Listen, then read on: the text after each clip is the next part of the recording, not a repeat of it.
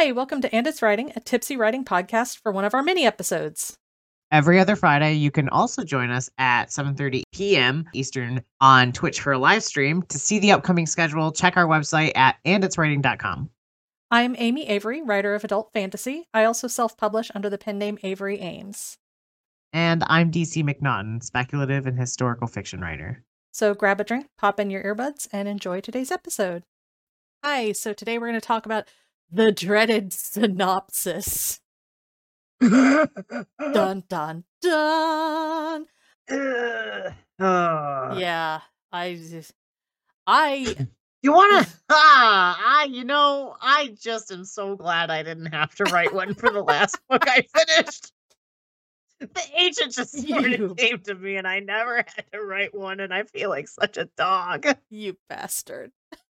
No, I am the rare writer who does love queries. I hate writing a synopsis. Hate it with every single fiber of my being. They suck. So, but first we should kind of explain what we mean by synopsis, because sometimes there are different definitions floating around, like in layperson terms versus in like publishing industry terms. So what we say when we mean synopsis is when you query a novel, mini agents, and sometimes when you're submitting to publishers later, but you will need to write a 1 to 2 page, depending on the agent's terms, 1 to 2 page summary of your entire book. And this is not your query. No. This is not your query. Not your query. This is the synopsis, and not all agents want one. Yeah. Thank God. Yeah, not all of them want one. Some of them do.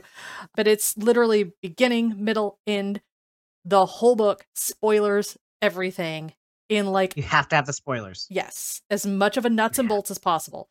What it's for is for an agent who has read the query, read the sample pages. They're like, okay, I love the premise. I like the author's writing style and voice. Does their plot make sense? That's it. That's what the synopsis is for. It's like, does your plot have structure and make sense? Yeah. What they really want to see here, this is their way of knowing if you finished your book without actually having to read it. It shows them that you have a protagonist, shows them that you have an antagonist, shows them that you have a conflict, and shows them that you have resolved the conflict. That's what it is. Because a lot of times people won't even realize it, that they haven't. And this is tragic. This is tragic, but it has happened to us all, where you'll suddenly be working on your synopsis and you'll realize, oh my God, like, did I ever like really make a solid conflict? And did I solidify a resolution to that conflict? And in some ways, this is an eye-opener, because you're writing your synopsis and you're like, oh my God, what have I done? Some people will actually write the synopsis before they write the book, just for themselves, so that they can see before they start writing the book that they have a plot, a protagonist, an antagonist, a conflict, and a resolution. That's all it is. And when the agent sees your synopsis, they're going to see that and be like, oh, well, thank God. I'm not going to spend my time reading 100,000 words without seeing a resolution to the conflict. So this is their way to see that. And usually they're not going to judge your synopsis on how pretty it is, because guess what, my friends? They have to be like 2 pages long. You've got like 650 words max, and they're not pretty. Mine was 1. Wow. 1 page. Wow. You're insane. What is wrong with you? It had to be. Some require a 1-page synopsis.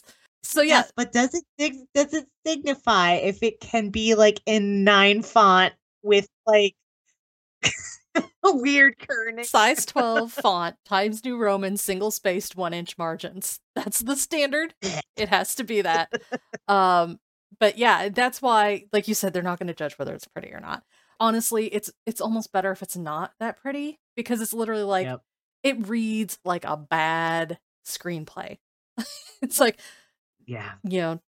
Jim goes to the diner where he meets so-and-so explains the plan for the heist. So-and-so is fails at driving them away from the heist and gets shot. The next, like, it reads just like very matter of fact.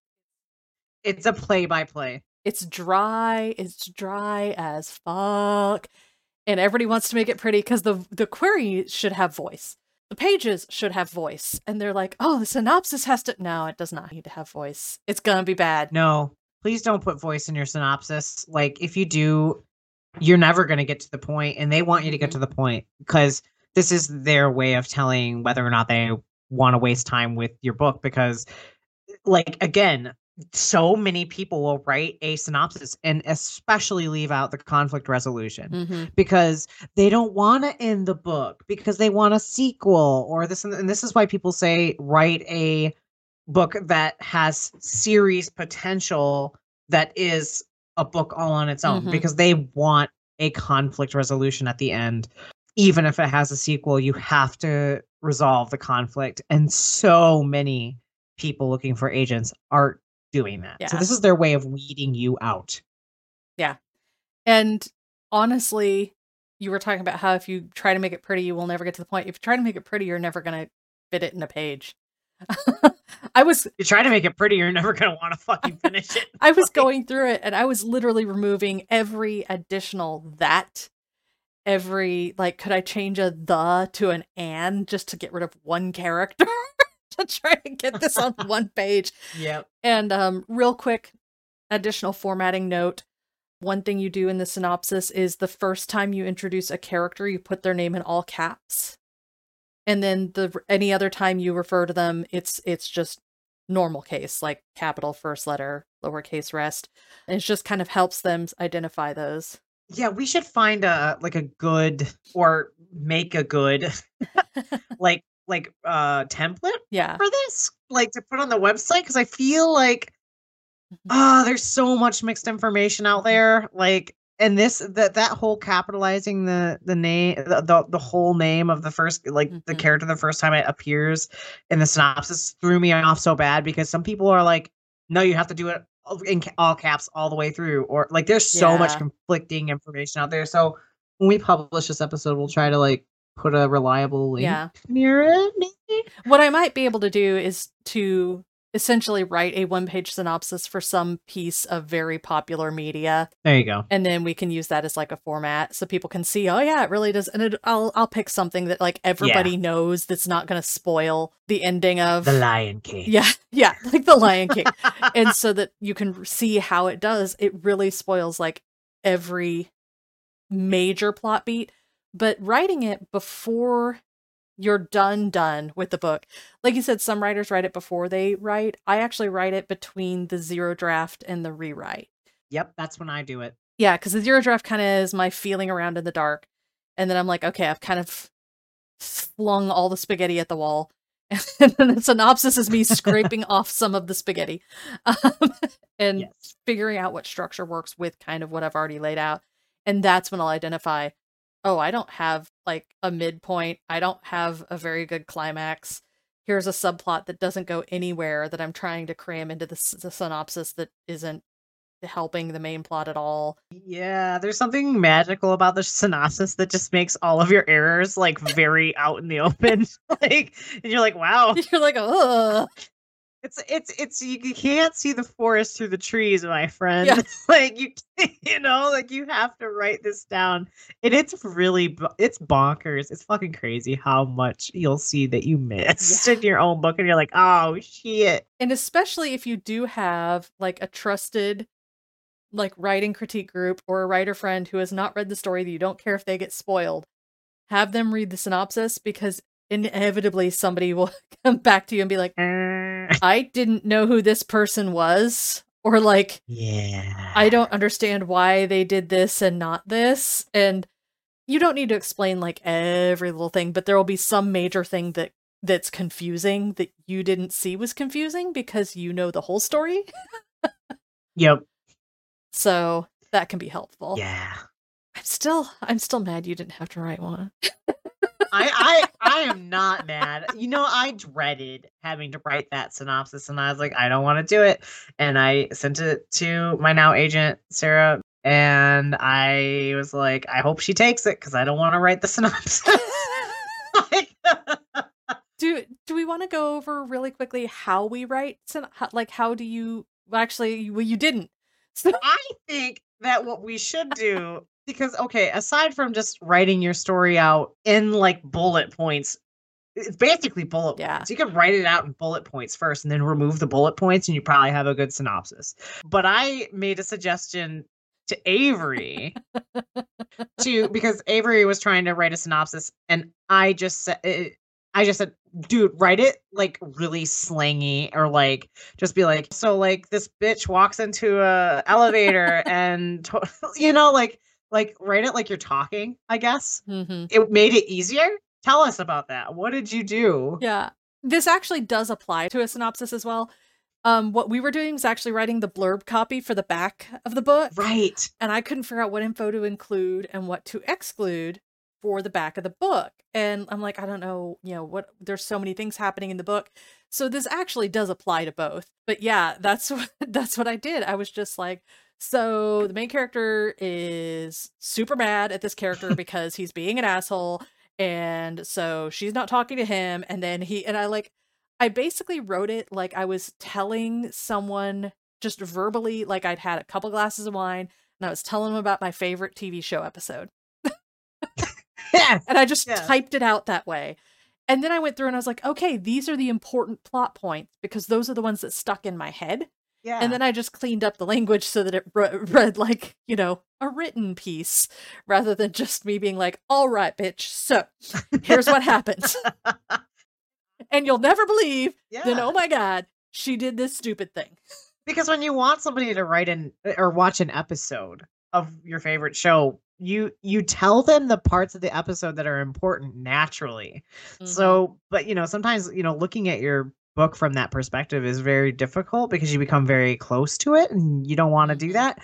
But seriously, try it. Like, because we naturally tell people the important stuff without even realizing it. Mhm. And making it casual made that easier somehow. Yeah. And then you just have to edit it. Like, you just have to edit the Yeah. casual, like, word usage and then that's it. That's all you gotta do. It's over. Yeah. It really helped. And it's funny because then you have like this like ridiculous version you can send to your friends. But, yeah, that's a great way to do it, and honestly, aside from writing bullet points, I don't know if there's another way I'd suggest to do Mhm. it if you're having trouble. If you're a natural at this and you can just talk blah, blah, blah about your book and you do a pretty good job of it, then just do it that way. But like bullet points or Mhm. just casual, like as if you're casually describing an episode of your favorite TV show to somebody, like either of those ways is Mhm. probably what you're looking at. And Yeah. yeah, The bullet point version is similar to what I used to do, which was I would go through each chapter and I would write one sentence for each chapter. that's interesting. Yeah, that's kind of basically bullet points. And then I would go through and be like, okay, well, what parts are missing because I had to condense this whole chapter down to one sentence and it really needed, a sentence and a half.